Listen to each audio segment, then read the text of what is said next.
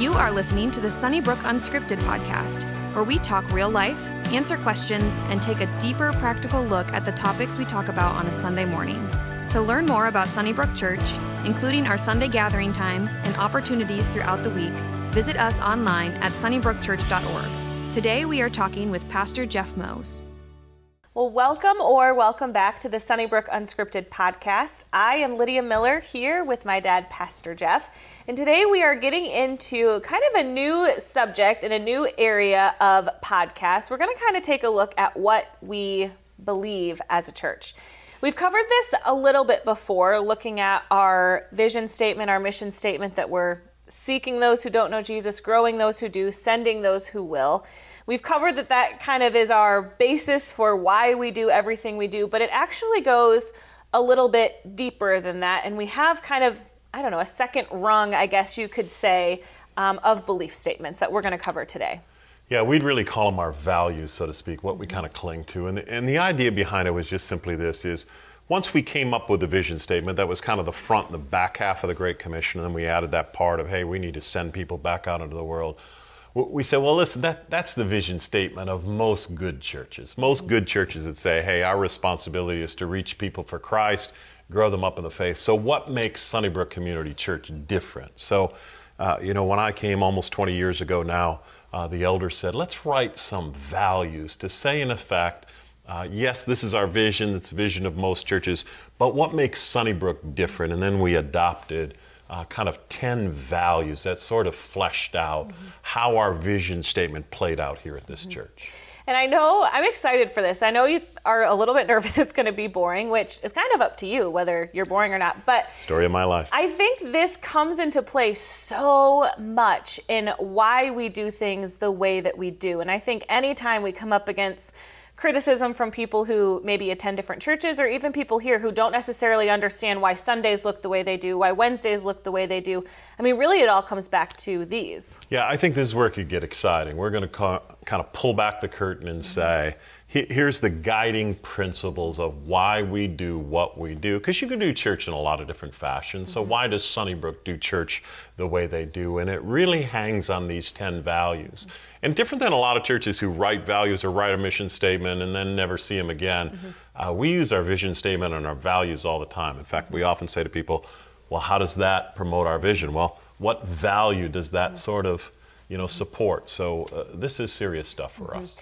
And I think if you are someone who wants to be an active and committed member of a church, you have to know and grab onto these yourself. I think some of my favorite stories are people who have been here for years and years and years, and they were here through the organ phase and then eventually the electric guitar phase and all of those things. And I remember speaking to one of those older gals one time, and she said, it's not really for me, but it's for young people, and I'm so for young people. People that can grasp the mission even when it doesn't look like maybe their preference of church. Amen. And it's one of the reasons these 10 values, in a sense, say to people, hey, this is why we do what we do. We're not just doing it because it's the latest, greatest, or the coolest thing out there, or we just wanted to do things different just to sort of tick people off. That's not why we did any of this in the transition. We had specific things that we were trying to accomplish, that were values that we clung to, that allowed us to change things in a way that had value and meaning behind it, not just to do so in order to do so. Yep. That we aren't looking to just be flashy or get as many people in the building as we possibly can. Although we've heard that criticism. Let's be fair and say, some people think, well, they just do that so they can draw a bigger crowd. They just do that because that's the latest that all of the churches out there are doing. No, we've got specific reasons why we do what we do. And really founded in Scripture reasons. Yes. I think so. In fact, in every one of these, I want to try to give you some scripture that supports this and what our thinking was out of that. Yep. So for the next few weeks, we're going to walk through these a couple at a time, what these core values are, and hopefully give you a better understanding, really, so that you can understand why things look and work the way they do, that you can know that it is founded in Scripture and in prayer, and then also so that you can be an even more committed member of everything that is happening here at Sunnybrook. Amen. So let's go. The first one is a little bit of a wordy one, so stay with me. But the first core value is that anointed teaching is the catalyst for transformation in individuals' lives and in church. First off, let's talk about anointed teaching. What do we mean when we say that anointed teaching is the catalyst for transformation? Yeah, and I would say this, we updated that a little and we added the words anointed teaching of the Word of God, because again, sometimes you assume things in churches and we didn't want to just think anybody's anointed teaching, but it's anointed teaching of the Word of God. By anointed, we said this, we really believe that a person, before they communicate the Word of God, whether it's from the platform on Sunday morning or whether it's in a children's ministry, or youth ministry, or college ministry, they ought to be studied up, prayed up. Again, we come usually into the scenario, elders will pray over you, leaders in the ministry will pray over you. So we're saying, listen, because this is Spirit illuminated, the Word of God is, we're praying that the Spirit of God would come upon this person, that they would be anointed as they begin to teach. It wouldn't be their words, it'd be the Word of God, that the Spirit would lead and guide them through that time together. Now, certainly much of that takes place in the prep time. There's a sense in which the Spirit of God comes and gives insight and understanding as you prepare. But even now, as you stand in front of people, again, youth ministry, children's ministry, platform, that we're trusting and praying that the anointing of the Holy Spirit would rest upon them so that they would teach the Word of God and that people would be able to grasp it as the Holy Spirit pierces and penetrates their hearts. We were also saying within this, listen, the Word of God is critical. It's central. It's one of the reasons we made this value number one, is we want the anointed teaching of the Word of God to be the catalyst of transformation in individual lives and the life of the church. So we said, listen, we're going to teach and preach the Word. And that's central to who we are. So I don't care if it's youth ministry or children's ministry, we say, listen, you got to take a passage of Scripture because, and we've said this before in Communicators Workshop, but the Word of God itself, just the mere reading of it, has the power to change lives. If it's living and active, sharper than any two-edged sword, pierces and divides, then we say anytime the Word of God is taught or preached or just merely read, it has the power to change individual lives. So that's critical for us. I was speaking with a volunteer not that long ago. She's been coming for maybe about a year or so. And I remember she said, I never came here because I always heard you guys were such a cult. And she said to me, but you actually do teach the Bible. Yeah, and I think that was the one thing, even in the transition, people would say to me, it feels, and people would often say this with regards to methodology, it feels like you're going more liberal because we were using more contemporary stuff.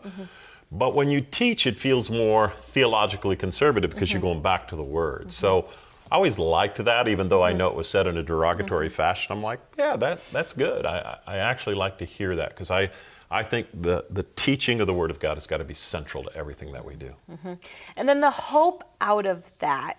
I know you're so prayerful in your message prep, and I know that you spend all of your time in the Word. The hope is always that lives are then transformed. Yeah, in fact, that's how we wrote that statement. If I could just focus on that for a minute. We said, listen, the anointed teaching of the Word of God is the catalyst for transformation in individual lives and the life of the church. So we were saying, in effect, listen, we are not just teaching for Bible knowledge. We're not interested in just having people fatter in their Bible knowledge. We're teaching for transformation. And again, there's several scriptures that support this value, but the one that I like to cling to is always found in James chapter 1. I think it's about verse 23, 24, where James says, the Word of God is sort of like a man who would look in the mirror, or the Word of God, reading it and then doing nothing about it. It's kind of like a man that would look in the mirror, see that he's got something wrong. Let's say you just ate breakfast, you got jelly on your face, and then you walk away and you do nothing about it. He said, no, listen, if the Word of God is like a mirror that you look into and you see something needs to be changed, jelly needs to be wiped off, do it.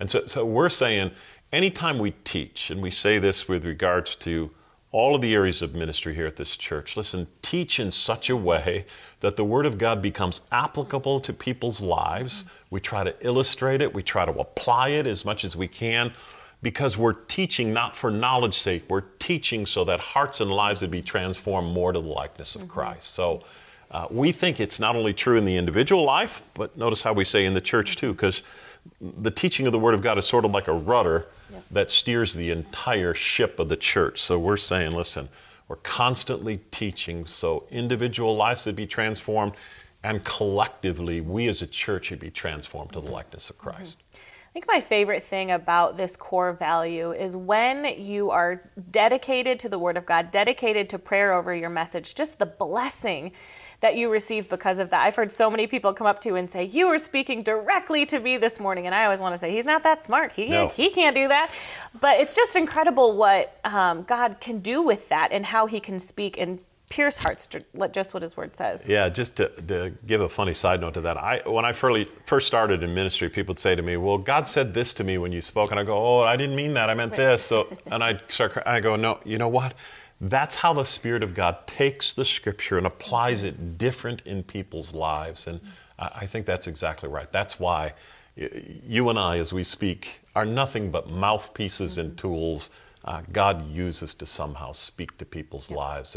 And we just have the privilege of being able to be, which you and I take very seriously, the communication of God's Word. Absolutely. Well, we are going to come back next week. We're going to cover a couple more of these core values, so make sure that you tune in and join us.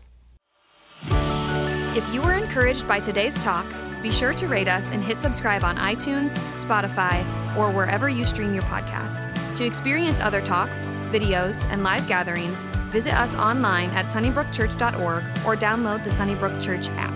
And again, thanks for listening to the Sunnybrook Community Church podcast.